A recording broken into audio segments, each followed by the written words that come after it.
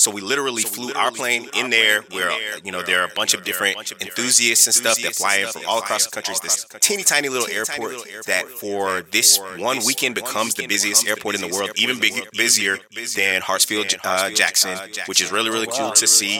And then Make sure you say that on the pod. Well, we're recording. So this is the pod. I don't know where exactly this is gonna go because we haven't officially, started to introduce the shit. But I started recording because it's cool. I'll save that. I'll save it because there's more to discuss. There's more to talk about. Yeah. Also, real quick. I can put this. I might put this on the pod or maybe cut it out. But real quick, man, Herschel, you remember that one time we went to that air show in Decatur? Yes, and somebody crashed. Yeah, dude. We saw the flame. Somebody crashed at the run. I don't want to tell. I'm gonna get to the story, bro. Spoiler alert. We have a very special guest in the building, though. Yes. Very special guest. Oh, yes. We got H5 in the room. What's good? What do you got to say? And mommy in the building, Taylor. Hello. H5, what's up, man? Nothing. That's all you got. Okay. He says few words, but he shakes. Yeah, no, he's making a face that just says like a lot, though. It's like very profound. Like, wow, he's a deep thinker. Where's my PlayStation 5? I'm number 5. What's good? Yeah, they say you want your own PS5. Is that what you need, son? Okay. Tell Taylor I said what's up. And congratulations. Hey, Tay, Congrats to all of us once again. Appreciate you coming in to say hello on the podcast. Do you have anything you want to show right now, son? Anything you're selling? You got a lemonade stand. We just opened up a 529 for you. What other things? Oh, let's go. These are important conversations we're going to get into on this podcast. So, how's that diaper, H5? Your Uncle Will said, "How's that diaper?" You got H5 ain't worried about no diapers, man. H4 gonna take care of it. He's really not. Yo, let me tell you, man. We've been in a phase with Willow where. These diapers have been real lately. I'm sorry. She probably gonna be like, you putting all my business out there later, when she's old enough to hear this. But man, I'm talking these diapers. See, bro, she's about to come after you. Yeah, I'm talking about you. I'm talking about you, girl. Bro, I think that's a great place to start. Let's go ahead and get it started. We already been talking a little shit. You heard it here first. We finally made it. Welcome to RTBTH, real talk beyond the headlines. It's about to get real. RTBTH, RTBTH, RTBTH, RTBTH, RTBTH. 5 letters, 5 words. Spell it out. 5 letters, 5 words. Spell it out. 5 letters, 5 words. Spell it out. Good talk beyond the headlines.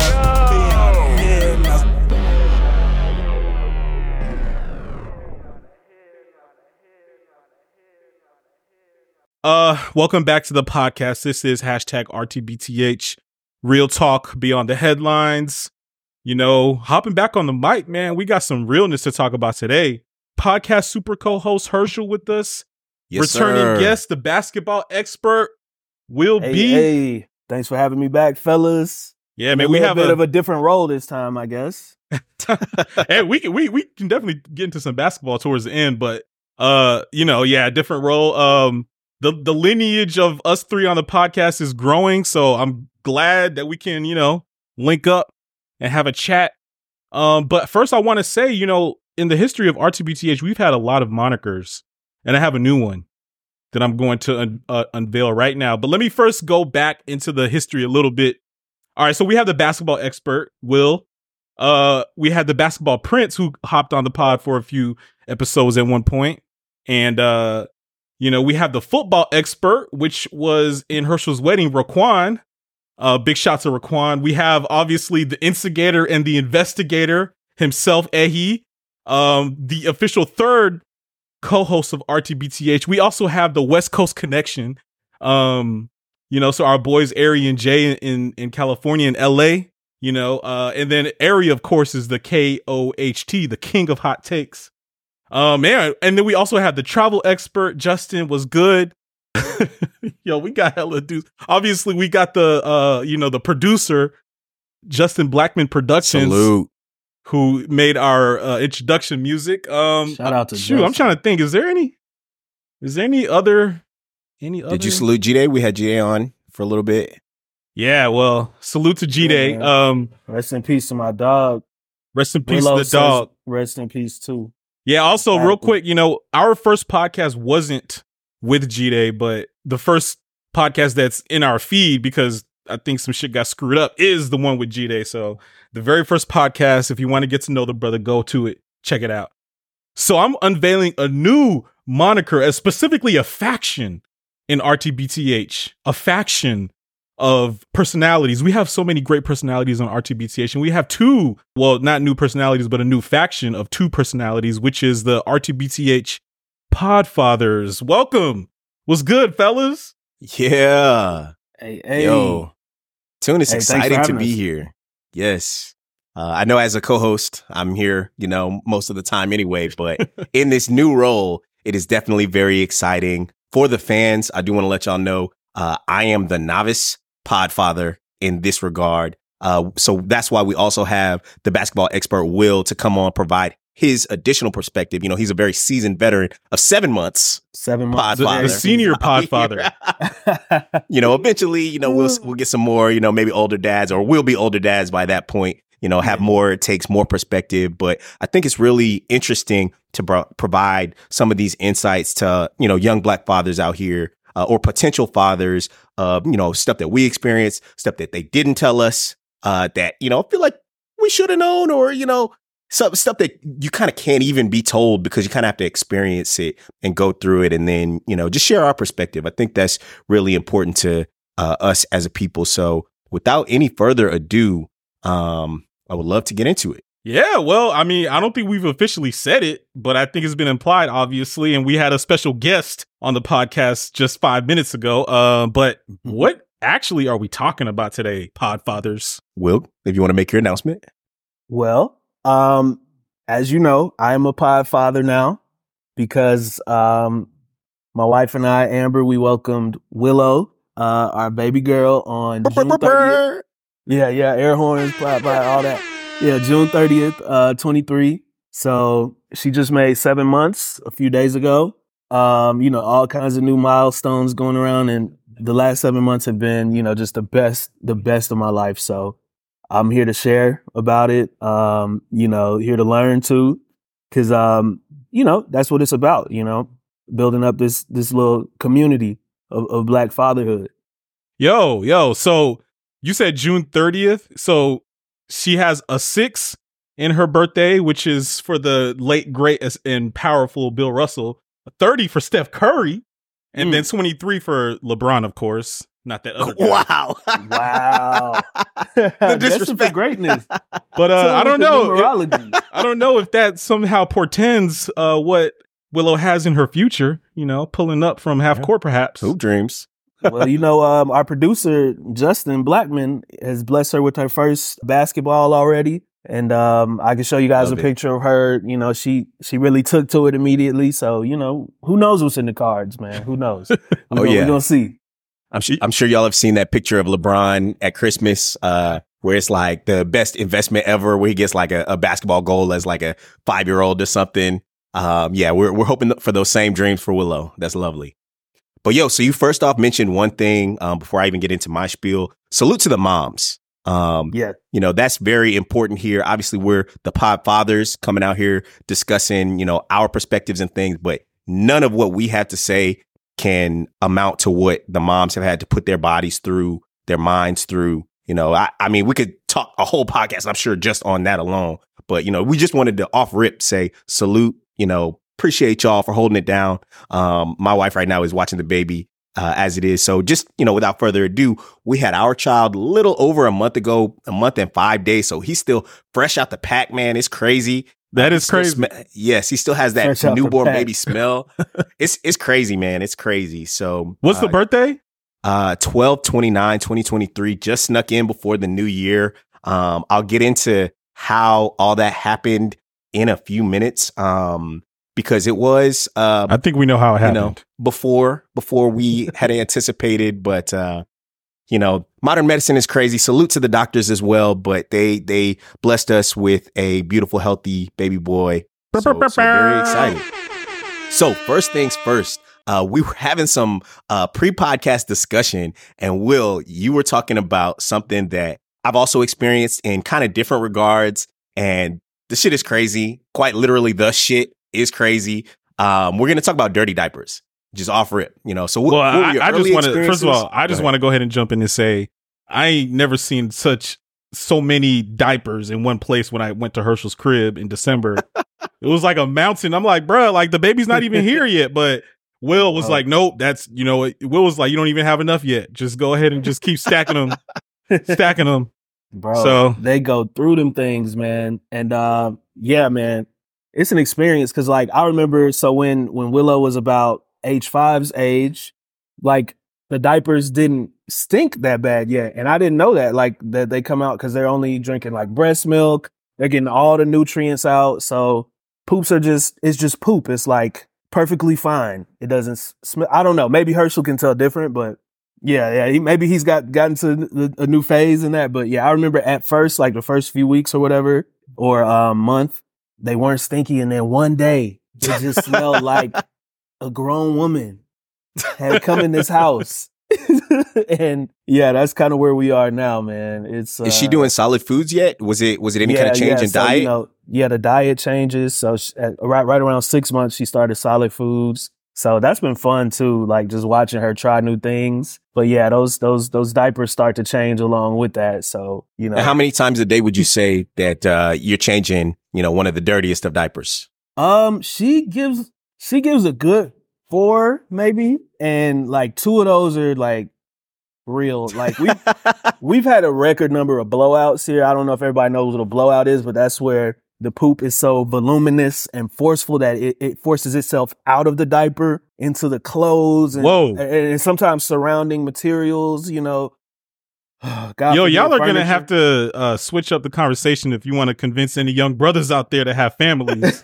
Listen, it's not so bad. It really is not so bad. It really isn't, bro. It's crazy. This is how you know how much you love these kids, because you see that you're not as phased as you think. Like you're like, oh, let me get them cleaned up. Oh man, you and yeah, Willow has some thoughts on that as well, as you can hear. Well, she heard you was talking that shit. Literally. Well, yeah, literally. She did. Yeah, man. But that's also when you realize how much you love them, because you're like, I'm cleaning shit off of clothes, off of possibly me, them, and like I'm okay because I just want to take care of them. So it's kind of weird in that way. H5 has also been having some of the dirtiest of diapers I've ever seen, but we have probably the other end of the spectrum where his frequency is not that much. And it's really like, every couple of days now at this point where we'll see a poop. But the thing is, when he poops, the volume of poop is for sure like, oh, nah, y'all gonna know, what time it is. We actually only have had one blowout, but what'll happen is he'll poop and I'll be like, oh, okay, I can smell you pooped. Let's go change. And then he's like, nah, I'm not done yet. Even though it's already a lot of poop there. And I'm like mid diaper change. He's like, no. There's more to this. And I'm like swapping out diapers and we'll end up going through 2 or 3. And it's to the point where like, yes, you want them to be finished and comfortable. You don't want them sitting in poop at all. You don't want it spreading around and stuff. But I'll be like, damn, I just went through 5 diapers in this 5-minute segment right here, just trying to catch, damn soft serve coming out, my man. What's going on? This shit is crazy. This shit is literally crazy. And at this stage, it is good. It's part of the metabolism. We've, made sure to talk to the doctor. They were like, yeah, the frequency obviously varies. All babies are for sure different. So, even on this podcast, I wanted to express whatever we're experiencing is going to be different from what other people end up experiencing for sure, which again is why it's important to share your own, thoughts and feelings about, okay, how did this make you feel and stuff? But just like, Will said, the love that you kind of have, like, oh man, it's 3 a.m. Damn, he can't just sit in this for just a little bit long, like maybe another hour. No, you want to you're more enticed to get up and make sure that he's comfortable or she's comfortable more than anything else.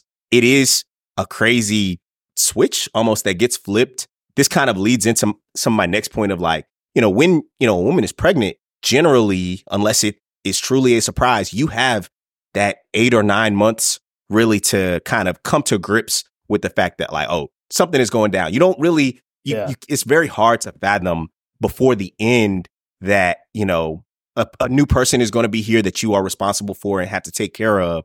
But you do have a kind of a timeline, like a runway of like, okay, something is about to happen. Let me try to get my mind right. Your mind is never right. Even when they pop out, it's like, nah, this is, you know, unfathomable.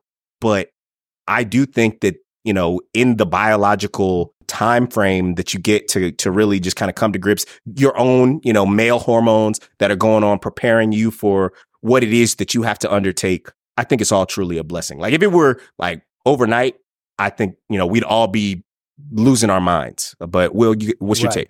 Right. Yeah. Thank God we get those 9 months. Cause I'm glad you mentioned that. Cause the male experience during that pregnancy has a lot of, I mean, of course it's not like the mother's, but it has, we have some of that overlap, some hormonal things going on and just like psychological, you know, like while Amber was pregnant, I was hustling, man. I got a new job. We were getting a new house. You know, we were moving. I had to rehome my dog, you know, like I had to really get ready, like mentally, tried to physically, had to get the pockets ready, all that, you know. So yeah, man, it's like women, they say they go through like this nesting phase where they're getting everything ready, like in the 3 months prior. I think we kind of do the same thing, like on a different scale, maybe different areas of our life. But yeah, it's definitely a lot of change, a lot of prep going on. I know I shared the book or a book or two that I was reading, you know, during that time with you. So yeah, man, that was a special time. I don't think you could ever be ready, but it's definitely great to, you know, start walking in that direction. You know, men do have one thing going for them. And by the way, if you guys haven't found out by now, I'm kind of mostly here for comedic relief. See, that's how I don't have a child. But what men do have one thing going for them, which is whiskey and beer, which is why I propose for all men in the earth, in the world, to cease alcohol use during the pregnancies of their wives and partners. Yes. Yeah, that's a thing that you can try, you know, a combined abstinence, because of course, you know, the mother can't drink during the time. That's hard. So we didn't do that. Can you gentlemen commit to that now? I would. Let's discuss. That's a good I did point. A partial version. Okay, like, what'd you do? You know, like if we were out, I would in solidarity, you know, not drink with her. But then there were times where she would be like, no, go ahead and get a drink, you know, because like one of us should have fun. And then, you know, she would be like, let me smell it. Yes. just to remember what it was like. And I felt bad in those times. But hey, you know, we're in this together. Watch me imbibe, you know, and you know, I'm doing this for you. Will setting the standards. No, that's a great point, Will. And I think, you know, more than anything, it comes down to that communication. Obviously, people have their own vices and different things, different levels. I don't think you should be out here belligerent while your wife is, you know, not able to do anything at all. But, you know, being able to share in that, my wife as well was like, oh, yeah, what that smell like? Well, you know, I remember those days. We used to be turning up. But, you know, for, of course, the health of the child, I tried to cut back on what I was drinking. It would only be pretty much like social if, you know, I was with you guys even, or, you know, other friends, some other significant social activity where it's like, okay, this makes sense for, you know, at least one of us to be enjoying some libations. But for the most part, I was cutting back. And even now after the fact, so after a month out, we got a chance to have our first date night out. Salute to the grandparentals for watching H5 so that we could go out and watch a movie. That movie, American Fiction. Y'all go out and watch it. It is a great film. Very, very funny. Especially for our Black intellectual audience. It's, you know, it's not going to make you angry in the way that, you know, James Baldwin kind of says, you know, as an intelligent Black man in America, you're going to be angry. It is what it is, but it plays on a lot of those things. It has, I don't know if y'all have ever seen like Hollywood Shuffle. It's like an old 70s movie, but it just kind of parodies, you know, what it's like to be a Black person in, you know, Hollywood. This is black people in, you know, high level literature.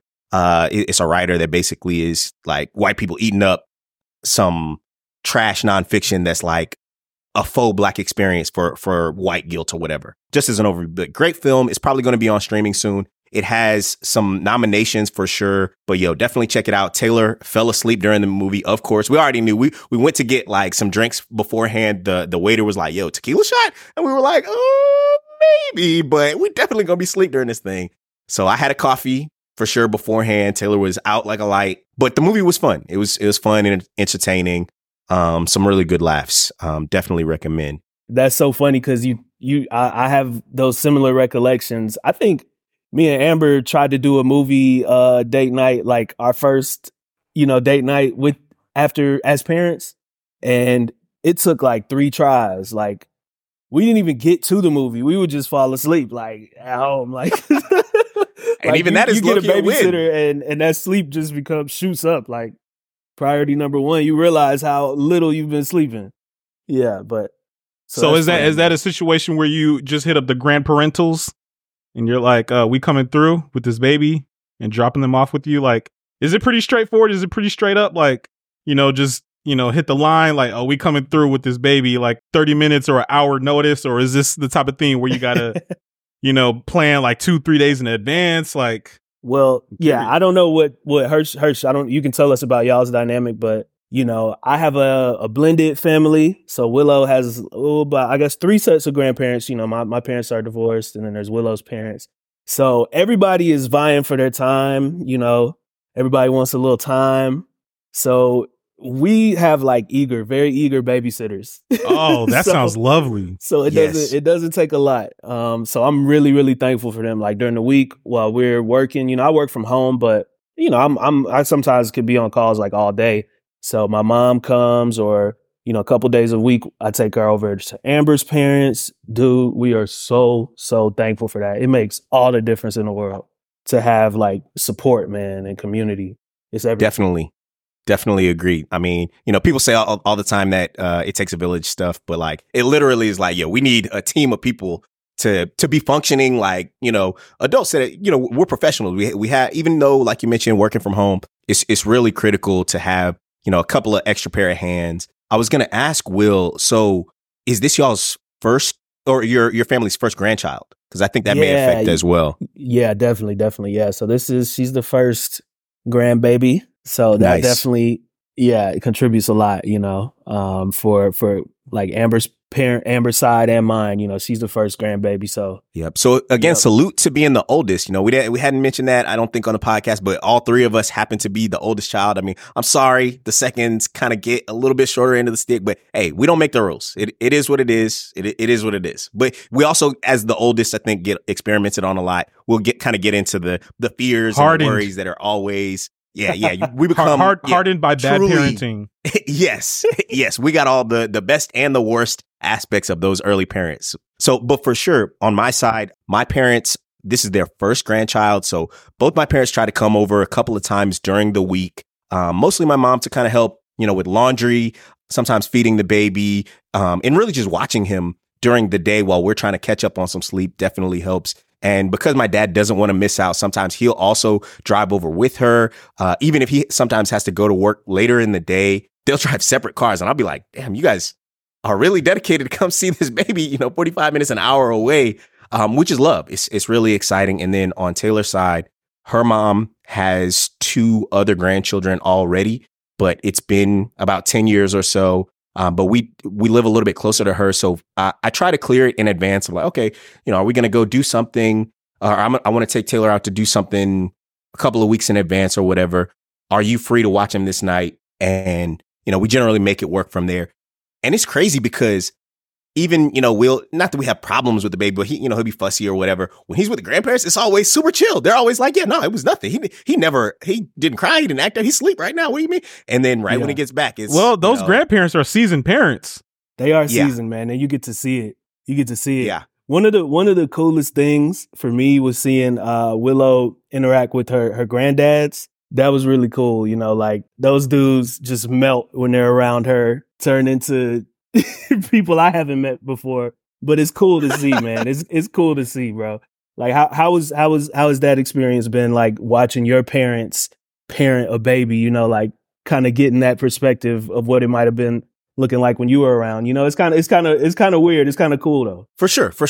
Definitely agree. It makes me kind of jealous because I'm like, damn. And I know, of course, when I was a baby, my parents showed all the love and affection that they had to. But even now, I'm like, y'all are calling me just for him.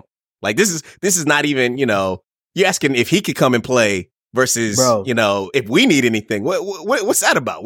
You show up dolo, they're like, oh. Yeah, it's actually a problem. If I were to show up without H5, there would be truly an issue. And they, you know, they have all the questions for him. And of course, that's really important. I'm, of course, an adult now, self-sufficient. I think it does reflect, you know, well on them of like, okay, they've produced me as a child that can now sustain myself and am supporting another. So they have free reign to kind of do what they want. My dad has been already, you know, buying little toys. He got a Falcons onesie for my son and just too excited. We put it on him and he was already fussing and crying just like I do every Sunday. So already embodying the Falcons fan. Truly, I'm sorry I had to do this to you, son, but you know, you got to learn some trauma and some struggle in your life, and you might as well start off now. So yeah, definitely exciting. Salute. Once again to it's a blessing to have the parents, man. And you know, on RTBTH, we like to do the analytics, the you know, critical analysis and whatnot. And I don't have any of that right now, but my intuition is that childcare is pretty expensive in the United States. You know, I don't know data and statistics, but I hear about this all the time, you know, so I'm sure y'all would figure it out, you know, with or without the grandparents if they're around to take care of the babies. But it's a blessing, you know, to have them around, as are the babies themselves. They're also blessings. So I can speak to this a little bit. Willow is not in childcare or anything or daycare or anything yet, right, Will? Correct. Yeah, she's with the grandparents for now. We're delaying that as long as possible. Yep. It'll come, you know, eventually, but yeah, that's definitely the goal for us as well. So we don't necessarily, my mom is retired, but we, you know, you don't necessarily want to give a child that it is a full-time job for, you know, a newborn or, you know, an infant at all for someone to be watching that does kind of detract from what it is they want to do. We've kind of worked out a bit of a contract for what, you know, my mom will come and do and here and there, but we've also started that daycare search. And of course you want the best for your baby, but the best costs money, obviously. But the disparities between, so for our daycare search, the disparities between what good and bad looks like and what, you know, of course is necessary for an infant, because there's all kinds of stuff that'll be teaching your baby Chinese and all kinds of different things. And it's like, oh yeah, this would be wonderful, but also this is not going to be useful or conducive to their success in the long run. Sure, it may, you know, fire some more neurons in their brain or whatnot, but we, you know, being education minded, are going to encourage that type of growth and development on our own at home. So what is that balance of what we should pay for, what we shouldn't? I got to tell you guys about this one story of a wild daycare that we went to visit on our tour of daycares. We went and visited probably 15, and some of them are, you know, on different stages, different levels. We're asking all the different questions, y'all. You know, taking vaccinated babies, what's going on? Do y'all know CPR certification? One place, you know, gave a little pause, like, yes, and we're like, see. That pause with regard to and you CPR? have to be certified. Yes, for it, you have to be infant CPR certified. Most places, if you ask them, they're like, hell yeah, of course, absolutely. There's no way that we could not possibly. This one place hesitated, and we were like, all right, so that's already a problem. We know y'all running some BS up in here. This is not, you know, where we want our baby. Of course, you know. You want to name some names, Herschel? What place was this? No, I'm playing. No, I'll name them because they down the street. At least tell me offline so we can strike them off the list. Oh yeah, for sure. Because you try to cast a wide net. I think we've looked kind of even. You're not too far from us, Will. Even farther outside of the perimeter towards, you know, y'all, all different directions. Really, we've been looking. We can chat about it for sure more offline. There are some good ones. There are some less good ones, but there's one, and this is actually attached to a famous name. Maybe we'll get aggregated off this, you know, podcast going up. But I'm sure you guys are familiar with Carrie Hilson, the artist and writer, songwriter. She actually went to Emory, Oxford. She ain't go to real Emory, but you know, that's neither here nor there. I didn't mean real Emory. Excuse me. Sorry. I'm sorry.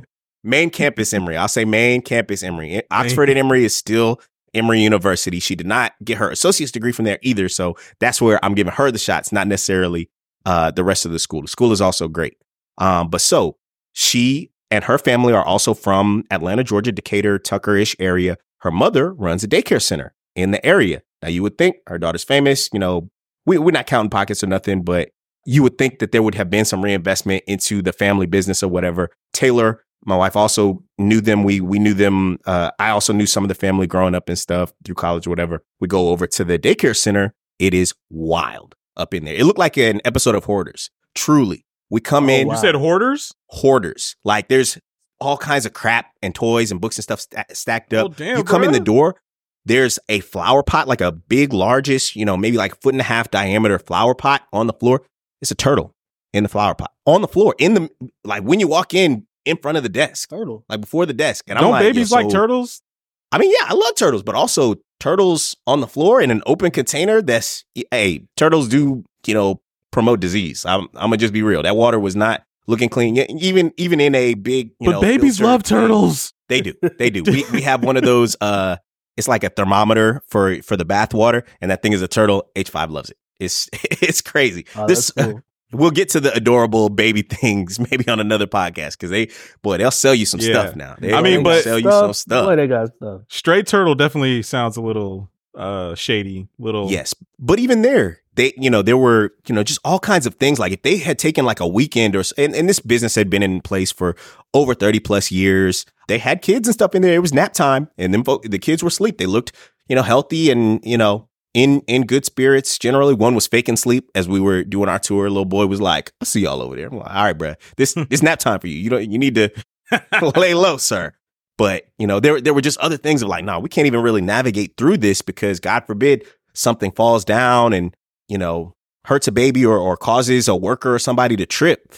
That's a bad look. You don't want that to happen." And kids are just prone to bumping into stuff and making even at home, we still have many things that we need to do to just kind of do more baby proofing and stuff like that. And when you're sending them to, a professional care facility, you just don't want that. And it just was astonishing to us that, I know it has nothing to do with the music industry or whatever, but you're associated. Your name is on this. Hilson, the name is on there. We all can Google and look it up. We see what's going on. And I don't know if maybe this has to do with, she had some, Carrie had some things to say about the vaccine a couple years ago. We're not going to relitigate any of that stuff, but it is what it is. Man, Wi-Fi yes, and 5G. 5G. So actually, before we even get into anything else, since we're talking about this Fatherhood podcast, all those people talking, and we mentioned it actually on this podcast years ago about the vaccine and how people had fears of it affecting their reproductive organs and things. Hey, listen, I haven't seen this many babies. And maybe it's because we're in the age demographic now where everybody's popping out kids, but it's been a boom. Part of that is, of course, people staying at home and stuff, but ain't no way the vaccine had any kind of effect on people's reproductive situations. And of course, stuff. Was that a Yeah, what like Nicki Minaj say? The man's testicles swole up. Yes. Yeah, mine. No, I mean, I don't know. I was good. Nicki Minaj been saying a lot recently. Yeah, she's been saying a lot. She's been saying a whole lot. But nah, so yeah, that it just goes back to, the next time that modern medicine does a great thing, finds a cure to some disease that's affecting the world and people start to question it, obviously ask your questions, do whatever, but, be reasonable. We need to understand that, true scientists, modern medicine, we're going to get, I think it's our next topic in a second.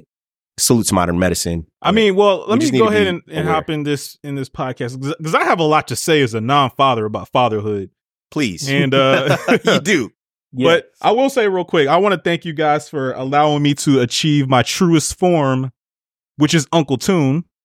Yes, and sir. Uncle I feel like I've generally hovered in that area of being a very well-respected uncle for many people, but now I can actually do so officially. But as an uncle, I have another decree. The first obviously being that, the fathers need to be sober in solidarity with their wives. My other decree is y'all got to stop with nap time. Always trying to put babies to sleep. We want to stay up and play. We want to stay up and play. You're wildin', sir. And do stuff and hang out and play PlayStation. Y'all always talk about that's that nap uncle time. mentality. You're truly embodying it now of like, oh no, do all this dangerous stuff. It's not about being uncle. It's about what we want. It's about what's right. Baby shouldn't have to go to nap all the time. It's napping at 12 and napping at 3, and then you make him go to sleep early as hell, like 6:30. Got to. Nobody's trying to go to sleep at 6:30. I'm putting Hey, my man. foot down. I'm putting my foot down, and this has to change. Sign my Hey, man, petition. it's important. It's important to their cognition. Okay, let's see how many baby signatures you get. Sign my You know, petition on bullshit.com. Yeah, man, I'm rallying all the babies, man. We're tired of this. They tell me. They tell me these Well, it things. sound like they need a nap. Just they tired. I don't know. I don't know if you were making it out correctly, Tom. They might have been telling you, no, want a nap. Yes. We want to so play. We want to roll balls around and just do stuff. I'm Willow has reached this stage where she like fights naps now. Like she used to just sleep all the time. It was lovely. You know, you do a little bit and then next thing you know, she sleep. You could do something else, wake her back up. But no, now she just wants to stay up and you got to, you know, really dedicate yourself to putting her down for a nap. We got to get the noise machine on and get the lighting right and the rocking chair. Cause like, as you can see right now, she is turned up. Like she is grabbing every cord that's coming out of my laptop or me. She's turned up. And sometimes you need a break, bro. You just need like an hour or two in the day to like not be on guard. Yes. Well, I'm advocating for the babies in this regard. The parents, that's not our problem. Breaks. As an uncle or as a baby? Parents needing naps, that's not our problem. This is a movement to play and do stuff and hang out and chill and crawl and throw balls around and play with little turtle things. Nah, we hear you, man. We'll take it back to the Parents Coalition and see if we can get a collective bargaining agreement going. But I'm just going to let you know, you're going to have a tough time selling this to the moms. You know, you might be able to get us dads on board. But yes. The moms kind of chair the committee and yes. they rule with a bit of an iron fist tune. So yeah, fair enough. Fair enough. All right. Well, I'm going to have to reconvene with the Baby Coalition and see how we can maneuver this. But anyway, you know, just I'm sure Uncle Toon will come up with a few more decrees. But yeah, man, I was just wondering, like, you know, devices, the babies have no understanding or conception of them, but they're addictive, you know. So is it like, are you like noticing that the babies are just gravitating towards, like, you know, just kind of like whether it's the lights or the sounds or something, like they just are kind of already attracted to the devices? So little Herschel is probably a little too young for that stage yet. When babies come out, and this is one of the things they do teach you, they tell you a million things. You basically are getting a PhD in babies, downloaded as they give them to you and, you know, kick you out the hospital. They're like, yeah, you know, just feed them every 2 hours. But sometimes they don't want to be fed all that often. And sometimes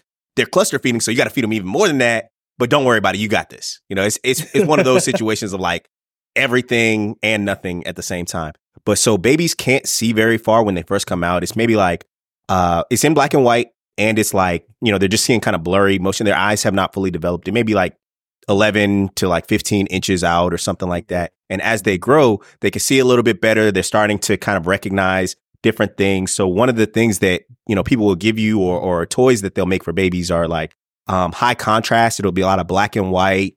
Of course, you're trying to get them used to seeing numbers and symbols and letters and stuff like that. But they're reaching out for like anything and everything at this stage. Willow may be in that next phase where she's starting to see, like, you know, they can see lights. They can see, you know, stuff flashing and, you know, that they're finding that kind of stuff interesting, things that are making noises and sounds. But it probably isn't until 2 or so where they're like, oh, that's a screen over there. And if I mess with this tablet right here, I can do stuff with this screen. And if I mess with it hard enough, new toys will show up at the door via Amazon. And that is a scary, scary stage because, you know, people make all kinds of, this is a funny thing. Your Instagram is probably blowing up with kid stuff, Will. Yes, bro. It's crazy. Me and Amber always talk about the algorithm and how it knows. It knows that I'm bald headed because they're trying to sell me shavers all the time. It knows that I'm a dad because there's babies all up and down my feed and products. It's crazy how much they know about us. But yes, that's exactly what my Instagram looks like. Yeah. So they basically, you know, make all types of different things that are different stimuli for babies. A lot of it is BS. I mean, we've been, you know, figuring out how to do this for millennia. You know, they'll always sell you kind of a newer thing to be like, oh, this will keep your baby's attention for such or increase their neck strength or their eye movement or just different things that all I assume, you know, relate back to cognition and growth. But no matter what, they're growing. Eventually, I'm sure, you know, we will make a cognitive decision to introduce screens. It also is one of those like constant Cold War battles of like, okay, well, we want our baby to ideally just only have basically ideal stuff. Oh, we only want him to have breast milk until it's like, okay, well, we don't have enough breast milk at this time. We need to supplement with formula or do something else. Or, oh man, you don't want to give him a pacifier yet because he's not latching to the breast nipple, or, he doesn't understand kind of the difference yet. But eventually it's like, okay, he's fussing. He needs this pacifier to pacify him, literally. And then at that stage, it's like, all right, hopefully he can identify the difference, and it can be an effective maneuver. And it just becomes a constant battle of, okay, we don't want to introduce anything too soon so that it kind of messes with how they associate with, technology or different things or what have you. I mean, we watch TV. The TV is on. That's technically a screen. Sometimes I'll see him turn around like, what y'all watching? What's going on over there? There's no way he could see it from there. And, we watch, fun stuff or, not kid related things, but he can't comprehend that. But at some stage, we're going to have to flip that switch of, all right, we can't be watching, HBO basically with him in the room, because he's going to not even necessarily pick up on it, but it's just too much stimuli, explosions and bullets flying. And, they can't necessarily comprehend, what's happening there to keep them calm. They're going to want to be excitable, basically. So I know you're 7 months, or 6 months greater into this experience than I have. Have you experienced Willow kind of, starting to cognitively identify not only screens, but just other stimuli around the house? You mentioned earlier she's grabbing everything. Yeah, man. She's in this into everything phase. So like you were saying about their vision and stuff and how that develops, like, we definitely had the high contrast cards, and you move through like stages like 0 to 3 months, 3 to 6, and then 6+. And they have increasing color and complexity. So we were doing that with her. But now she's in the phase where she loves toys that light up and play music, which she's probably would like right now, if not a nap. Yeah. So one of the things, we're talking about that kind of lead up stage before fatherhood. I do think it's important that, you take some personal time, whether it's with your significant other that's having the baby as a father, or, just with other friends and family, or just stuff for you. So obviously I like to play video games. Definitely had to go ahead, cop the PS5 Slim that finally came out right before Christmas this year. So that was a nice little thing. So, H5 will just kind of go to sleep, and I get a chance to play the new Spider-Man, or I've been trying to play the new Madden. It's trash. It's still trash, but I'm addicted. I'm sorry. I don't know what to tell you. I hate it, but also I do love it. I was hoping the Falcons would be a little bit better, but I miss my Matt Ryan, my Julio. I was playing Madden 2021 for the past like 5 years, so it is what it is. The other thing that I did this summer was I took this trip with my dad and one of my or friend of the podcast, Justin, travel expert Justin. This was a travel experience that we actually did to Oshkosh, Wisconsin, to the world's biggest air show, which was super wild. It was really lit. My dad is a recreational pilot, so we got a chance to fly up actually into the air show with him. They have like time slots, basically, of like, all right, you got to come in the morning before, shit gets crazy, before we're doing air shows. Otherwise, you're going to be in the air show. So basically, we flew in. That's fucking hilarious, man. If you like found yourself in and there's just like planes like zooming by you, like, flipping, doing all the crazy air tricks, and you're just like trying to do your little landing. H3 is just like trying to, remain steady and, land this plane right. And that's just hilarious vision to me. But yeah, it's quite chaotic. Like they do a great job. This is one of the few times when there's a different airport that is busier than Hartsfield Jackson. For this little week of, it's like 500, it might be thousands of airplanes, not just people. It's several thousand people that are out there, but airplanes alone, not only military planes or whatever, warbirds, as they like to call them, which look dope as fuck. They are so cool, but also people's personal planes and stuff. And then just general people kind of driving in from different areas of the country, road tripping, RVs, camping out, all kinds of stuff like that. But so basically we went up there for 4 or 5 days. We got a chance to park in like the, vintage airplane section. And that's only because, planes are set up by the year that the airfoil was built. My dad's plane was built in the 70s, so it's not no newfangled. It's not a jet. Let's not get it twisted. We're not out here balling like that. But it is a cool thing of like, oh yeah, the family can jump in this 4-seater, go visit, Florida or Philadelphia or freaking Wisconsin. We've done it. It's super exciting. It's super chill. It's way better than, going through TSA and all kinds of stuff. But it was a really cool experience. Tunde, we were actually talking about this one time many years ago. I want to say like 2016 or so. We went to an air show here in Atlanta. Do you know the name of it? Yeah, Peachtree to Cab air show, PDK air show, and there tragically was a crash that occurred because, again, like you said, people are out there pushing the limits, doing flips and all kinds of stuff, and this is real machinery. This, one of the exciting things, of course, about it is, these are somewhat death-defying events and stuff, and the engineering alone of like, oh man, salute to the engineers, not only the pilots and stuff, but they develop these airplanes and these engines to be able to withstand some of the wild flips and tricks and fireworks shows and smoke and stuff shooting off the airplane, airplanes freezing in midair, just defying physics, literally. It's pretty amazing. So there was a tragic incident, not only back then, but there were a couple of incidents this year as well at this big air show. They have like these super light airs. What is going on with these air shows? I'm looking it up. And like I found the one that that happened in 2016, and I'll link these in the show notes. But then like a couple other ones came up, I think for PDK. I'm like, bro, y'all crash like every year, like. It's not every year, but it happens. If you think about like the number of car crashes and particularly fatal car crashes that happen on the regular, it shouldn't, dissuade you from going on flights for sure. Obviously, I know that Boeing thing was in the news the other day of the door blowing off. I don't know if that was a malfunction for the actual engineered plane. I know they're losing some stock prices for sure because there's been a couple of Boeing situations that have been happening. And I mean, it's nothing like a big headline that moves the needle for money, but air travel is still the safest and best way to travel. 9 times out of 10, if you're going any distance more than really 2 hours driving. Yeah, but I'm saying the air show, the tricks and the things that they do in the air is like you said, is death defying. But I figured there's an incredible level of certainty as to what you're getting into. But I don't know. Is it like kind of like a daredevil thing? Like you're really out here risking it?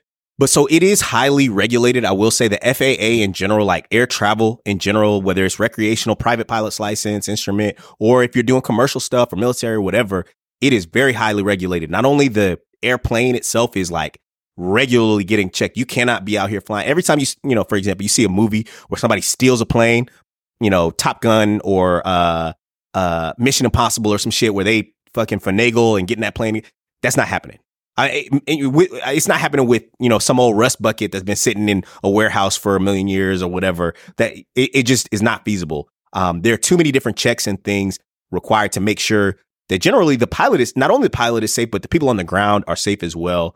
This actually leads me into the next point about this particular air show. So obviously we're all black, me, my dad, Justin, but we linked up with a bunch of black aerobatics pilots that were up there, and aerobatics is air acrobatics, as you might guess. And there are only like 6 or 7 of these dudes in the country that like professionally do this, but they have a bunch of training that they do. I might need to salute to this guy. I forget his last name. Mel the pilot is his name, but he has this dope ass green plane that was actually featured while out there. He's trying to get on with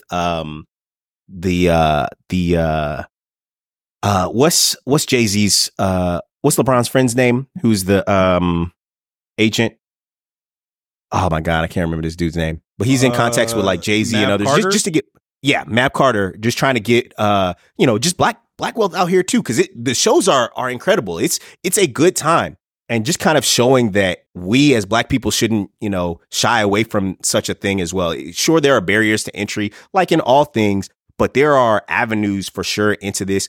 OBAP, which is the Organization of Black Aviation, they have a convention every year. This past year it was in New Orleans. So each time we were up there running into other black pilots, it was one of those situations of like, oh, it's a group of black people over here. And then it would just kind of attract more and more black people. I have this dope picture of all of us kind of congregating around my homeboy's plane. Very cool environment and experience. A lot of these guys are either ex-military.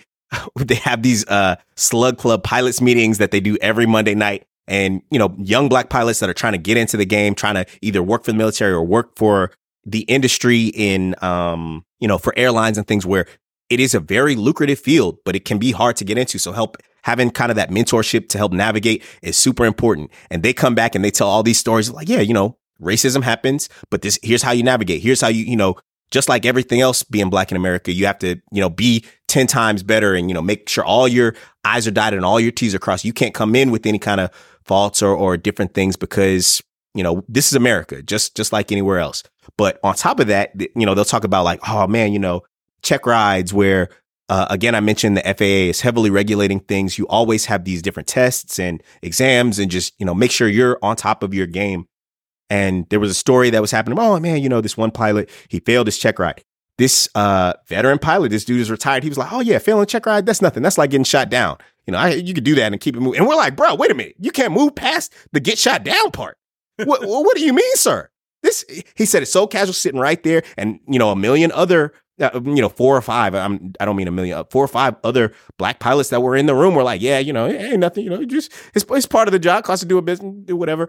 Getting shot down? Bruh, getting shot down. Yes, out of his airplane. You know, he pulled the chute or whatever. And I didn't get a chance to get the full rest of that story. I've gone to, you know, 15, 20 of these meetings over the past 5, 10 years or whatever. But each time it's a really good time. It shows black excellence. Like I said, the careers of a pilot are incredibly lucrative. It is a tough job because you are literally traveling. It's a thing that I could see, you know, getting H5 into in the future. Obviously, he's a little kid, so we're trying to get him into, you know, airplanes and just different, you know, toys and different things like that. So his baby shower was themed airplanes. He's got, you know, all kinds of stupid stuff like that. Some of it is in commemoration to his grandfather, H3, who's a pilot. But it's just another avenue for an opportunity to have, you know, another career path that isn't often available to black people. But yeah, it was basically a dope picture or trip that I got a chance to do with my dad that, you know, just made me kind of reminiscent of like, okay, you know, this would be a cool thing that I would love to be able to do with my son. He wouldn't be able to, you know, have the same, you know, comprehension because kids obviously are still learning and growing. He probably would hate it, honestly, of just, oh man, we're walking around doing bullshit all day. But, you know, over time, eventually it becomes, oh, this was a fun thing. This is a memory that I get to have. You know, even now I think back to like even the stuff that I might not have enjoyed as much at the time. You can now kind of appreciate it, like, oh yeah, I got this time to hang out or do this thing that, you know, he enjoyed, I enjoyed. And Will, welcome back. Did you get a chance to think of anything that you got to do for yourself before Willow pretty much took over your life? You know, I didn't get to do anything quite as, you know, pointed maybe and sentimental as your father-son trip, which I'm a little jealous of now. But I knew that my nights were going to consist of, you know, a different routine once Willow was here. So I really did take my opportunities to stay up late. Like you said, play some video games, play some Call of Duty, you know, explore different herbs and do some of that before like oregano? She got here. Yeah, you know, basil, oregano, a little thyme. All those herbs. Yeah, dill, you know, wonderful herbs that, you know, you can do things with. That you can roll up into a blunt and smoke? Some would say, definitely would say. Them oregano blunts be hitting. Spicy, for real. But yeah, so I just kind of took a little bit more personal time because like I knew, you know, things would be shifting.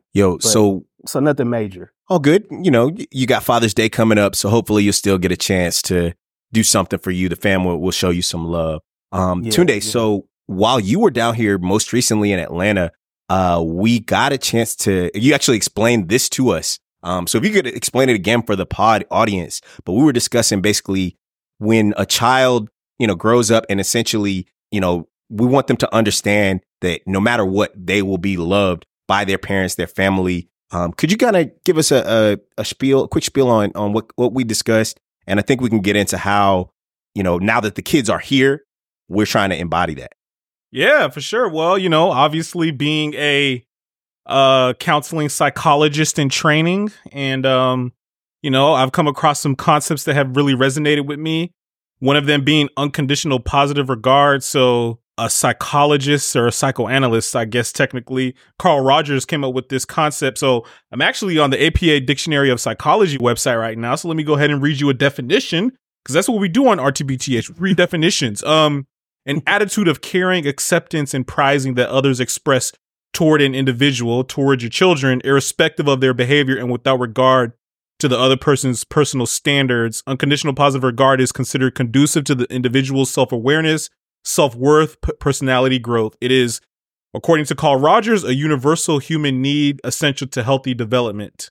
And so it's just like you said, ensuring and, ensuring that your child knows that they're loved. And I think that goes without saying, but in the context of like psychology and human development, Carl Rogers would argue that it's like absolutely essential, and unfortunately we see a lot of that not being provided for a lot of people, and they end up in my office. But no, I think it's, it's like kind of, I'm thinking of it in very like psychological terms, but it's like, in order for your baby to develop in a healthy way and have, good coping mechanisms and defense mechanisms for difficult times in their life and whatnot, like, that unconditional positive regard is essential. And I believe I got that from my parents. And, I've met y'all's parents from time to time, and I know you were showered with that kind of love. So, just putting my psychological lens on it a little bit.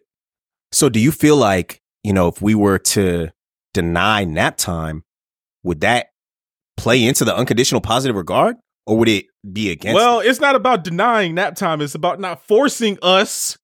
And when I say us, I'm here representing those that can't speak for themselves because they baby advocate, because they're babies and they can't talk. But it's not about denying. It's about using nap time for you. It's for you. Y'all are the ones that want babies to go to nap time. Nah, they want it to.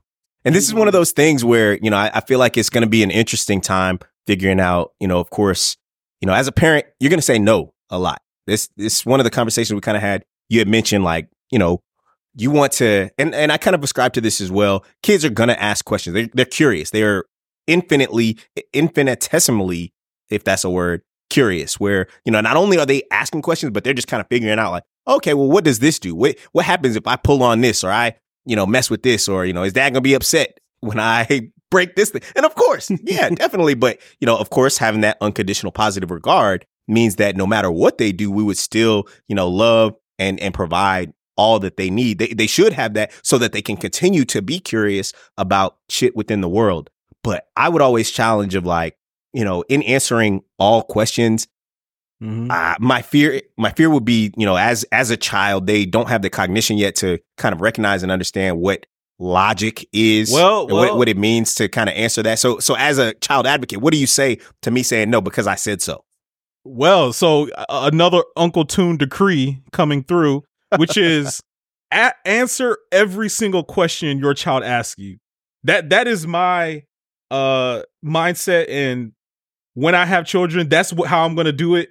I'm not advocating for, sharing with them anything obscene or inappropriate, but the whole like because I said so, or because go ask your mom, like. And I don't think that's how y'all roll. Obviously, your children aren't asking you questions. Salute to go ask your mother. Salute to go ask your mother. Ask your mom. But to me, it's actually for the parents. Can't wait for that one. Which is for y'all to communicate complicated concepts on the level of a child. And it's going to take a lot of, bobbing and weaving and whatnot and mental gymnastics. But I feel like, we should give children more credit to understand reality in the world and adult concepts than we sometimes do. And that can kind of end up being like, don't worry about it, or you're too young, or go ask your mom. Well, that actually does sound pretty nice coming out the tongue. Go ask your mom. Yeah, I like the sound of that. It's got a ring to it, doesn't it? Got a ring to it. Let's be real. Go ask your dad as well. Go ask your father. Go ask your dad. I don't know. It doesn't sound as good.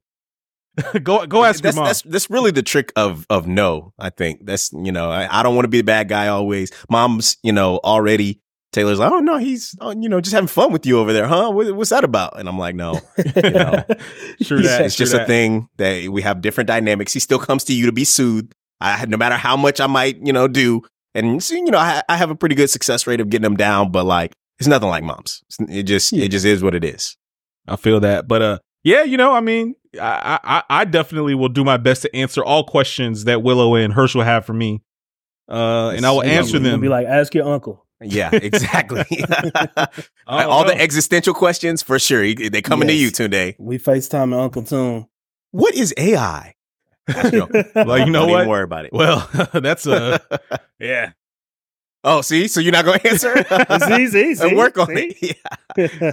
But yeah, I think one of the biggest things, on top of course, answering their questions, showing that, unconditional love, we as parents are now in the mode of like trying to figure out and identify the best ways for them to grow and opportunities for them to succeed. That was kind of where my point about the whole Oshkosh and flight, becoming a pilot and different things, like different avenues for them to have a successful life, be productive members of society or whatever, be free thinkers, do their own thing. They don't necessarily have to follow the parents' own exact path, but be able to figure out, okay, this is my own path. This is what I like. These are, different, unique and dynamic things. And if this doesn't work out, I still have my parents to rely on to come back to reassess, figure that shit out. They've got a lifetime ahead of them. And that's a really beautiful thing to see. Of course, they're blank canvases, but at the same time, they are getting infused with, our own thoughts and feelings. My dad definitely had a conversation with me once I was an adult. Like, yeah, I was an angry black man. And I was like, oh, is that so, Dad? Really? Surprise. Wow. But, as a kid, I felt like he hid that relatively well from me, of just being, there and instilling me with, new ideas or opportunities to break stuff or learn or put different things together. So Will, have you thought about, how you are instilling your own thoughts and mindsets, and even, your wife's thoughts and feelings into Willow? How are you pouring yourself into Willow right now? Yeah, definitely something I'm thinking about a lot. I'm hoping that I'm not pouring so much of the answers to the test as much as the questions, I want her to be able to be her own person and know that, like, me and her mom are here to support her. Of course, we're going to have some guardrails up. There's certain things that I'm sure will arise that will be, clearly we're not going into, but, I just want her to be curious and, talking about the unconditional positive regard. Like, I tell her I love her probably an insane amount, because I just always want her to know that, Daddy's got her back. Like, I'm here for her no matter what's going on in life. She's always got me behind her. So I think that if I can keep that consistent, she'll be good. She'll be good. Cause that's how I feel, with my parents. Like, they're always there. They've always been there and they always will be, God willing. So, that's just what I want to give her, man. But definitely not. I some people are like, hey, this is my mini me or whatever. Like, no, I don't necessarily want a mini me. I want her to be her. And, she's got already with her personality blossoming, I see a lot of her mom in her, a lot of me. And I'm just overjoyed. Like, I'm not rushing it, but I'm super excited to see what she does do, what she takes to, like, what's her interest, because I remember, do we talk again about being the oldest, I'm 6 years older than my sister and like 18 years older than my little brother. So I got to watch both of them grow up at different stages in my own life, and just remembering, when their personality would come through and, around 10 and 7 and 8, or, and then again in adolescence, they're really starting to coalesce. I'm just excited. I'm so excited about, like, seeing all that, but I do want her to stay a baby as long as possible. Yeah, I definitely feel you there. Well, quick, I guess redirect, but this one's for Herschel. Will, you're talking about, having to have conversations with Willow that are complicated, and, that probably is just going to have to play out over time as she matures. But I imagine one of them is eventually going to have to be racism.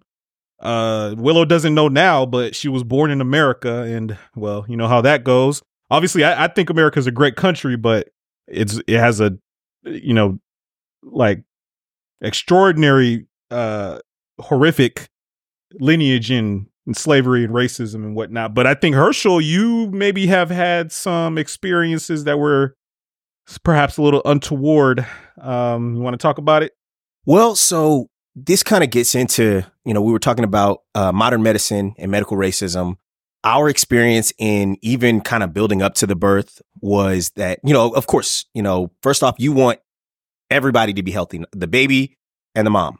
Dad is secondary, obviously, to all that, but they are where, if your insurance covers and you're doing all the things, you got to go to 1 million doctor's appointments. And often there will be stories of, oh man, or for us, at least, people would share their birth story, and sometimes they would be a little bit traumatic.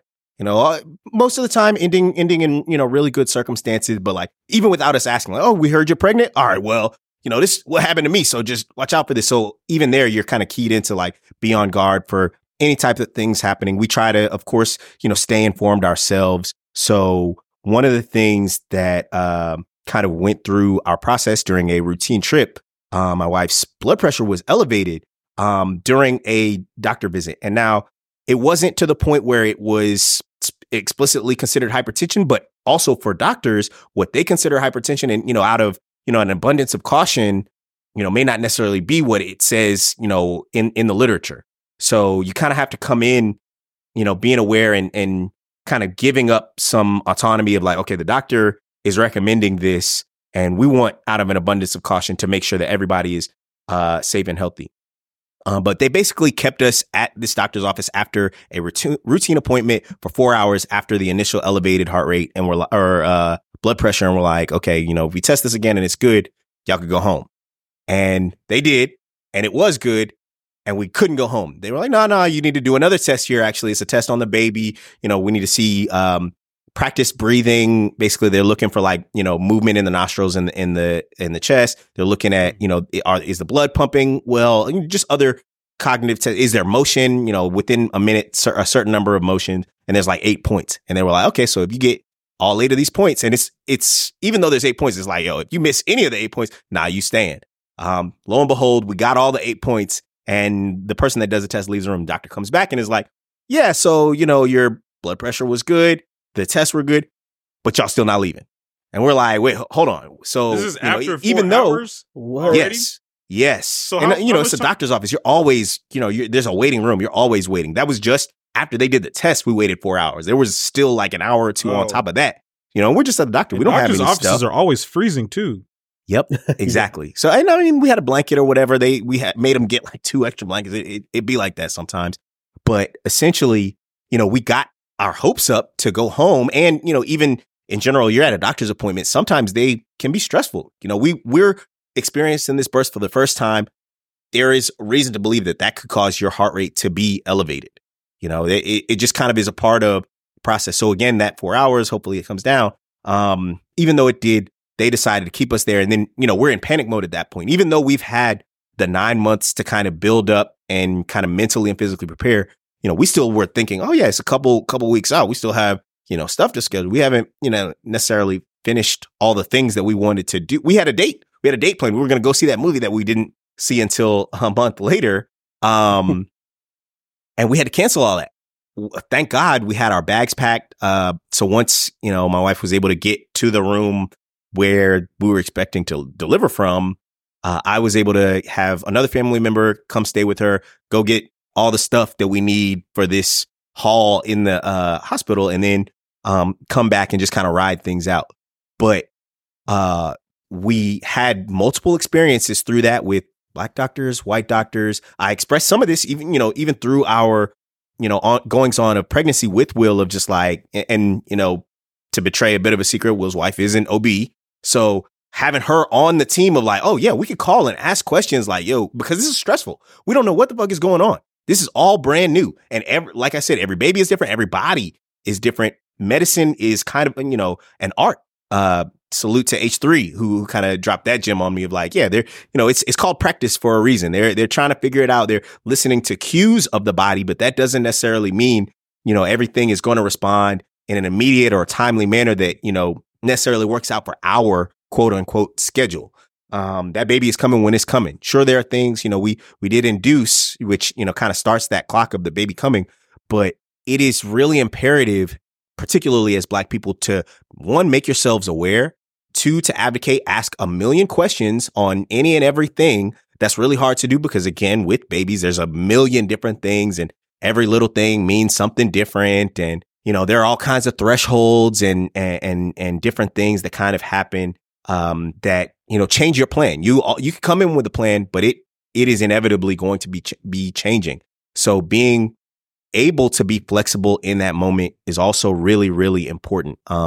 Thankfully, we also had a doula during our time of pregnancy, which was able to help us with, it was like classes or conversations that we got to have of either making the birth plan, having kind of a secondary birth plan just in case. Okay, what, do we want an epidural, or just conversations you don't want to have when you're pregnant and in pain, and it's harder to have those conversations, and you're at least able, in the buildup, even though they're difficult, you can kind of get a chance to wrap your brain around it and be prepared in advance to the extent that you can be prepared. And, again, I want to say salute to the doctors that helped us.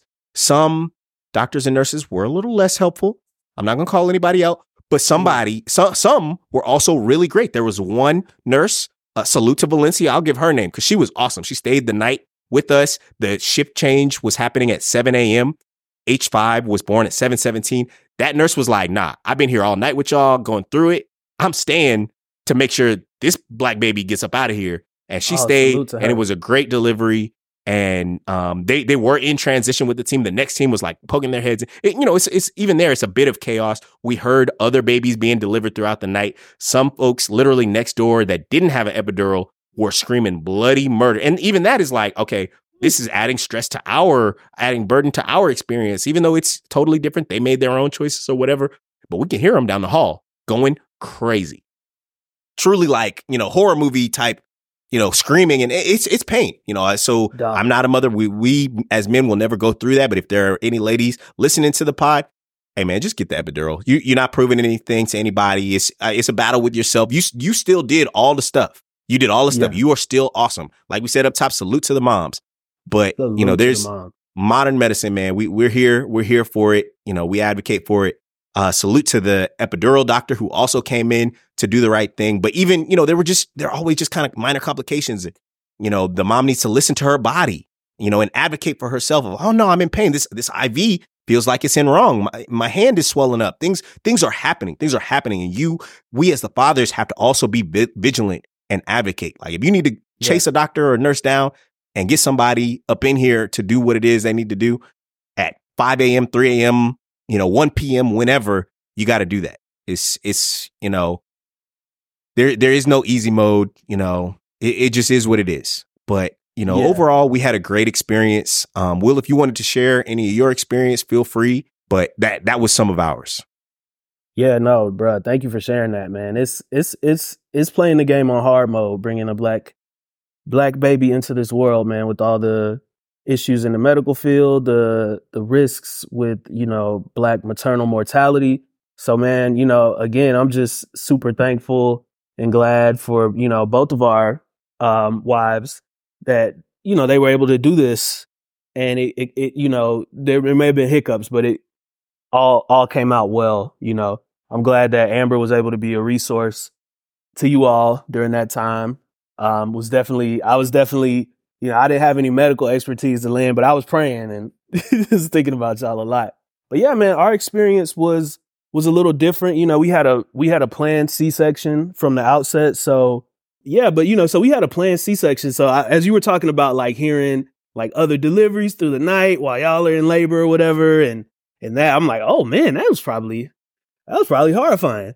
Cause we just we were able to show up, 6 a.m. I was the dumbest man alive. I got 30 minutes of sleep that night because I'm just up doing stuff. Like, I gotta do this, I gotta do that, put this together. Oh, I didn't do that. Just running around, get 30 minutes of sleep. I think that's what you call nerves. Yeah. Nerves and stupidity. But anyway, so I'm running off pure adrenaline, 2 cups of coffee, and just nerves, like you said. But it was amazing, man. Like, the actual birth experience was pretty smooth. Where we had maybe, you know, some complications was afterwards, and you know, just echoing all you said about being vigilant, listening to your body, and being an advocate. You know, we were monitoring the mom's, you know, Amber's blood pressure at home after you know, we had the baby. We were home for a couple days, and it was getting back elevated, you know. So we went on back to the hospital, you know, kind of in the middle of the night, had to just decide, hey, we need to go, like it's time. Like we're going back, and you know, we got admitted again. But, you know, thankfully, no major complications.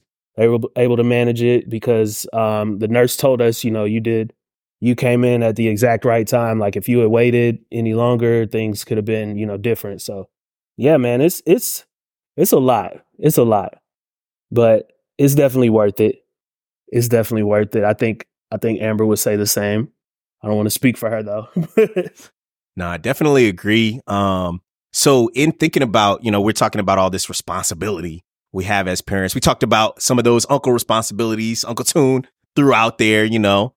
I wanted to ask you guys about this, your own experience as, you know, you used to be kids growing up and whatnot. And now, you know, 2 out of the 3 of us have kids, but godfathers.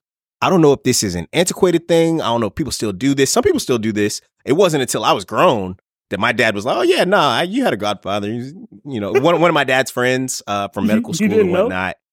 I mean, I kind of knew, but like he wasn't around like that. They moved to DC and some other stuff happened in his life that, you know, was unrelated. I did have a godmother and I didn't know. I just assumed it was my aunt. I still call her my aunt to this day just because, you know, whatever. But anytime I was in town, she also lived out of town. But anytime I would visit her in Miami, or visit the city of Miami, she'd be like, nah, you coming to see me? I'm taking you out. And by the way, here's a little hundo. What's good? What you need? You know, and at that point I was grown. This happened when I was a kid, but also like as an adult, like, oh yeah, no, I'm 21 and, you know, hitting the streets. What's up? And she would still show all that love. She's continued to show that love. Of course, now that we have a child, she's even more excited, but wanted to know, you know, did you guys, I don't know if this is a, you know, an experience in, you know, African upbringing, Tunde, if you have any thoughts on that. And then Will, what did you guys do with Willow? Tunde, if you want to go first. Yeah, I mean, I don't recall having like an official godparent. I mean, I can't speak for other Nigerians, but I don't think it's common. There could be like another concept that was sort of like, or another like label that would be similar, but I mean, I don't know. I mean, I think like aunties and uncles and friends of your families, of your parents, are automatically aunties and uncles. So, you know, the auntie and uncle culture could be pretty significant for Africans. So I think that probably is in place of an official godparent sort of situation. But what is a godparent exactly? So essentially, and this is not necessarily an official definition. And I think it has changed. That's the thing. I think it used to be much more common of a thing when maternal or just mortality of parents, you know, orphans kind of were more of a thing or more common than it is now. We've entered a stage in society where, you know, you're not necessarily, hopefully, having that type of thing happen. But a godparent would be someone who would kind of take over responsibility if, God forbid, something were to happen to the parents. But often, like you said, it's friends of the family or friends of the parents that, you know, you kind of deem as responsible adults themselves. My godparents, neither of them had kids. I don't know if that has anything to do with it. But even then, you know, Taylor has been asked to be a godparent of all kind of kids just because people see her as a responsible adult. And even in that, they pulled me and I was like, I don't know.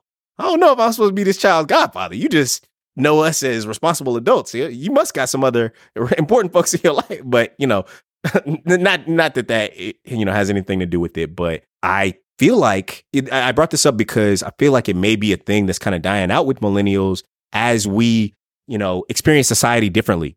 As, you know, one, grandparents, not the grandparents were ever not so much involved, but we're seeing more, you know, families extended where, you know, depending on when you have the child, the new parents are, you know, a lot more closely associated with the grandparents.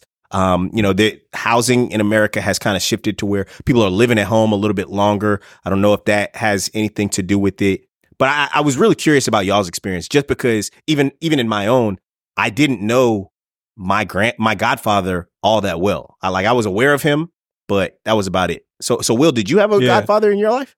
Yeah, mine was kind of the same, like I knew who he was, one of my dad's, good friends or whatever, and his wife, but it wasn't a super close relationship. Like, you know what I'm saying? So yeah, so we've talked about it for Willow, but we haven't pulled the trigger, and I guess that's kind of one of those things you have to have in place by that, like they're a year, you or not, maybe not. So we definitely want to get her dedicated and stuff, like at church, christening, but I'm not sure if we're going to do godparent. Let me ask H4 a question that might be a little bit interesting. But I mean, the definition of a godparent is someone who, I just looked it up, is responsible for the religious education of the child. And I guess if you're Catholic, like it's like a much more formal kind of like thing. With that being said, is H5 being raised as Christian? H4? Well, not really sure. It's more of like he doesn't know anything yet. I think we're going to introduce him to all things, at the same time, let him kind of make his own decisions. So in childcare, in some of the discussion we've had, there are Christian schools around that are also really good. And my wife and I have talked about that. About, okay, these are similarly family oriented and more affordable sometimes than other schools. And it's some expensive Christian schools, boys. Woo! They do a lot. But I think that there are some good values, that are introduced to kids at a young age that got introduced to me. But I think that, like Will had said, making sure that, they're being free thinkers to kind of, make their own decisions on what works best for them, what's comforting for them beyond, just us being parents. How can we make sure that, they are grounded in, the same values? My wife and I technically, I guess, have different religious beliefs, but we share all the same values, which is what makes us, the most compatible as, husband and wife, and now, mother and father. It's going to be a debate always, but I think that's kind of also the beauty of having a child, where they get to make their own decisions and decide, like, I value math and science. What happens if he doesn't value math and science? Are we going to feud forever, or am I going to have to kind of reconfigure my brain to see, okay, how can I best connect with him? What is it that he likes? Maybe there are interests that, my wife has that I have less of. We have similar interests, but, making sure that you're not, I don't want us to be, obviously I want us to be strict. I actually do. I think him growing up thinking, oh no, my parents are strict. They're not playing that. I'm not going to be out here, wilding and running the streets. I think those are positive values. Is that how you felt about your parents? Did you? I thought my mom was strict, and strict. They don't play that. Yeah. And then for my dad, it was like, oh no, I could probably get away with some more stuff. Like we're gonna wild out a little bit, see what happens, until there's still a line. There were two lines. One for mom was like, nah, this house better be clean. You better have taken the chicken out the fridge well before, not when she pulled into the driveway, because it's too late by that point. That happened to me many a times of just like, hey, man, damn, I gotta say, I understand that one a lot better at this age. Yeah. If you've ever forgotten as an adult to take the chicken out, it's your whole evening. Just fucked now. Oh, yeah. Just fucked. Not eating until 9 p.m. I can see it's it. over. You coming home after a long day, and all this knucklehead had to do was take the chicken out. Yeah, I can see it now. Sorry, Mom. My bad. Yep. Yeah, Herschel, man. Yeah, I appreciate your answer, man. I wasn't trying to, coerce you into talking about anything too sensitive, but I know that you are maybe not like fully you're atheist. Yeah, we talked about it on the podcast, so I can understand, there could be some. And so even tension. then, I'll cut you off there because even then it is always about communication in any relationship you're in. And it just becomes that much more communication you have to do for the child. It's already crap that I forgot with the child, like, not necessarily forgetting him anywhere, but like I misplaced the pacifier one time. And yeah, we had like 10 more, but he has a favorite at this time. And it was just a whole thing. I'm just like, damn, I gotta, oh man, how could you? She wasn't yelling at me, but it's also a hormonal thing of like, especially early on, you can't do anything right. It just is gonna be like, oh man, this is not time to like he's upset You know, there's nothing we could do about how upset he's going to be or get. But, you know, we're all running on lack of sleep and frustrated. And I think, you know, not only is it communication there, but throughout, you know, his life and growing up, we're going to have to continue to stay on top of communicating with each other on how all these things play into himself. I, growing up, got to witness my parents, you know, argue about all kinds of stuff. Sometimes I realized, oh, they're arguing about me. Sometimes, most of the time I didn't. And that's not to say it was a bad thing, but it'd be like, oh man, you know, he forgot to do this and you didn't check up and whatever. So making sure that, you know, they are on the same page as it relates to me, the child. And then, you know, in transition, we are on the same page as it relates to him becomes, you know, super pivotal and critical to his growth, his understanding, even that, you know, unconditional, positive regard, because it's going to be arguments. It's going to be disagreements. We're going to have all types of things where, we just don't have the same thoughts or beliefs on how to best approach a thing. And, you know, as a dad, sometimes I'm gonna be like, oh yeah, he'll be fine. He could do this somewhat dangerous thing. And a lot of times I'm gonna be wrong.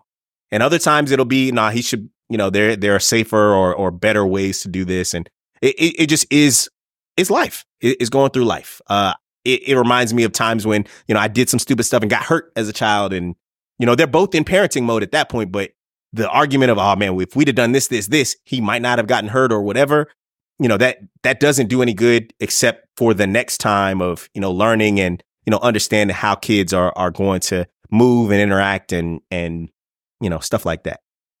Well, I'll go ahead and, you know, share a little something of myself that might be a little controversial, but would be the first time on RTBTH, which is and probably why I'm not a father yet, or part of why I'm not a father is I'm not game too strong.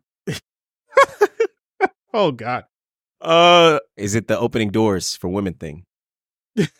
I'm just hey, don't throw you on the spot. We can talk about that. But don't even try to let you talk. I open doors for every single woman at any time that I possibly can. I'm rushing to doors. Please. I've changed my thinking on that one. But I don't think that I'll be doing any of the Christianity or anything with my child. And as much as I can, you know, eliminate it is really what I want, you know, and that might be like a hard line, you know, and I think perhaps that kind of complicates the dating game, you know, like especially if you want to take it seriously and you want to potentially talk about getting married and having children. But, you know, I've expressed my feelings on the podcast before, you know, go ahead and check out the Mea Culpa's podcast. You know, I have a lot of respect for religion and Christians and all people who practice, you know, but as I said on all religions, not just them. Yeah, all religions for sure, you know, but on the Mea Culpa's podcast, I was just talking about how, like, for me, Christianity was always kind of like, I had like a little bit of aversion to, obviously growing up as Christian, that's the main reason why, but yeah, like I am, you know, pretty much, I mean, honestly, if I can get away with not celebrating Christmas, I'm all for that. All right, see, you're wilding. That's the thing. When you have a kid, it's really important for them to just, like, it's just a celebratory thing. It's just like, you know, more stimuli and, you know, there are other. It's community. Yeah. You're building community. The Christmas, these holidays are for the kids. That's really what it becomes. You know, you kind of learn that a bit more. Who doesn't love getting stuff? I'm just an unhinged liberal trying to cancel Christmas. Yeah. Clearly. Yeah, you are. You're the guy who they were talking about on Fox News. All right. Anyway, so I mean, great podcast. You know, I have one more question for y'all, man. I've been thinking about this one for a little bit, you know. So inevitably, the babies are gonna end up listening to this podcast and they'll be like, what the fuck was wrong with never that? They'll never listen to these. Never. They're already sick of all these baby pictures and the pictures of our parents and stuff. I already realized, like, because my wife and I have taken a lot of different, you know, nice pictures and things, and we're like, oh yeah, we can't wait to show them and stuff. They're gonna be over it. Imagine, because, you know, you think about it like, oh man, you know, other people might think that, you know, your parent or family, like I assume Tom Brady's kids don't think he's the king. I mean, they think he's pretty cool, but they still like have gripes and are upset and issues with him. Unlike, you know, how the rest of the world thinks about it. They could care less that man has 6 rings or whatever. They want to know what time is lunch. You don't think H5 is going to go back through the discography of RTBTH? Absolutely not. Absolutely. Because really? I wouldn't. If my dad H5 is going to be a real Potter, bro. I think he's going to be a real Potter, man. He's going to eat this up and he's going to take it even further. That would be dope. Well, H5 gets a moniker before we wrap up the podcast. You on his own podcast. Yes, I'm sure that's exactly what's going to happen. He's going to have one called Sonhood, but H5 will go ahead and Christian him with the moniker the Pod Son of RGBTH. I like it. The Pod Son. Yeah, and I guess Pod Daughter might, Willow could be the Pod Daughter. Yeah. You the Pod Daughter. So one more question, fellas, so maybe H5 and Willow may not listen to this. I don't know. We'll see. But what do you want them to know, man? What is that thing that you want to just, put it out there and you want your children to know now, but they obviously can't understand. But when they can understand, what do you want them to know later too? I thought about this the other day. I think we had this conversation today when you were here. You were like, oh yeah, once you have a kid, you're basically just dying until, you just count down to your death. That's what, I forgot one moniker, the ATL sports expert parodies, ATLP. He told us that. He said that he was like basically just counting down the days until you die. Which doesn't make fatherhood sound too great. I'm sorry. We're already doing that, man. You're already doing that as, once you hit 18 is basically. Was he speaking from experience or? Yep. Yeah. He's got kids himself. So, but yeah, I mean, that was an extreme take. I disagree with that take first off.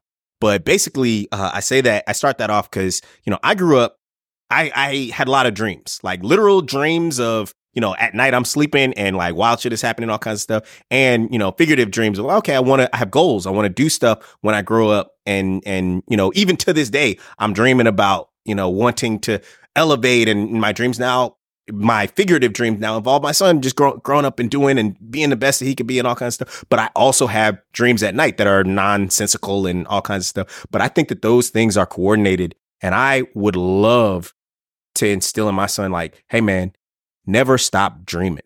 So, whether it's while you're sleeping and, I'm watching him like moving and, oh, yeah, what are you thinking in there? What's going on? What's happening? The good dreams, the bad dreams, whatever. But then also, even, now that I have a son, it doesn't mean that, the goals and things that I have stop. I've seen my dad, both my parents, continue to achieve and do dope things. I don't think, like Parodies was saying, that your life stops and you just start counting down to death. Once you have a child. I think he had a little bit of a cynical take. I'm sure he's basking in the joy of parenthood as you are. Yes. But never stop dreaming, son. Man, that's deep, man. So you're saying that your dreams and your sleep are interrelated with your like intellectual aspirational dreams? Is that what you're telling us? Well, they don't have anything to do with each other in that like they're about different things of, just the randomness. Sometimes there'll be, oh yeah, before our wedding or even after, sometimes I have weird dreams about that or like, oh yeah, we're going on a cruise. Oh, okay. Well, this is a weird, like, even as a kid, you'd have like school dreams or like, oh man, I missed the bus or some shit like, oh, I forgot to do my homework, whatever. But I think the cognitive aspect of like, oh, I'm having these dreams. My brain is doing, the gymnastics of, going through experiences, whatever's happening during REM sleep. And I'm definitely having them less now that I'm sleeping less as a parent. But, the other day I had me another dream and it was weird and stupid and, nothing happened. It was just craziness, but I like to reminisce on them and think, in the morning, even for a little while. I don't know if I want him to, or me or him to have a dream journal. Maybe that could be a cool thing. But like, I'll tell my wife my dreams and they don't ever often make any sense. I'm not saying that they're connected to anything, but I think that cognitive exercise is great. And that's what I want to instill. And that's what I think aligns with you having, real life dreams and goals and aspirations. That's what I think. Is positive and hope that he can embody. Yo. That's really dope, Hirsch. You heard it here first for the first time, Herschel the Fifth.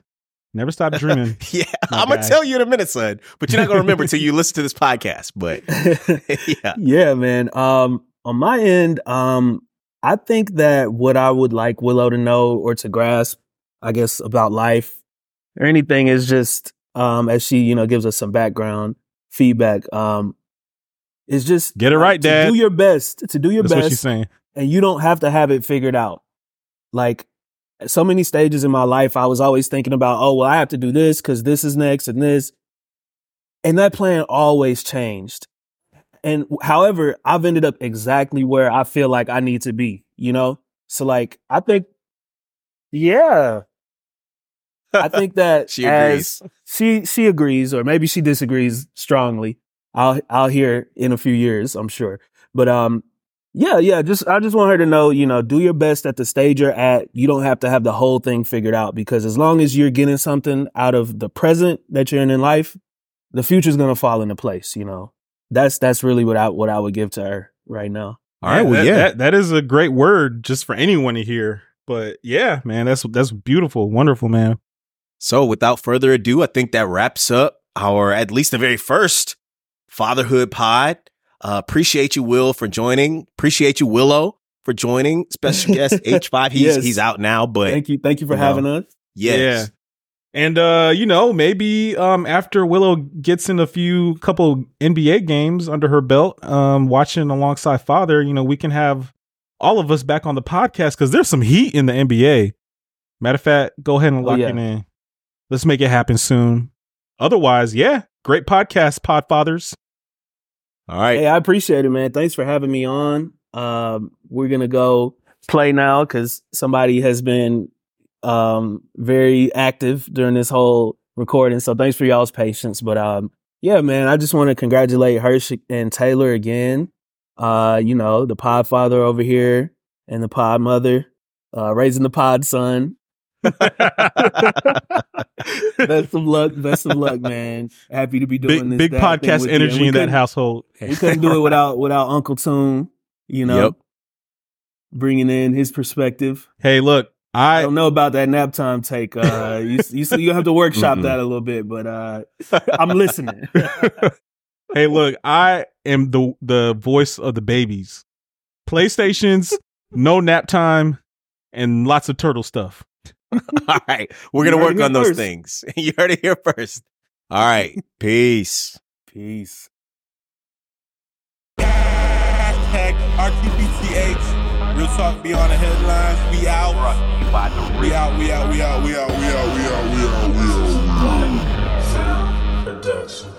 Okay, give me a second to breathe.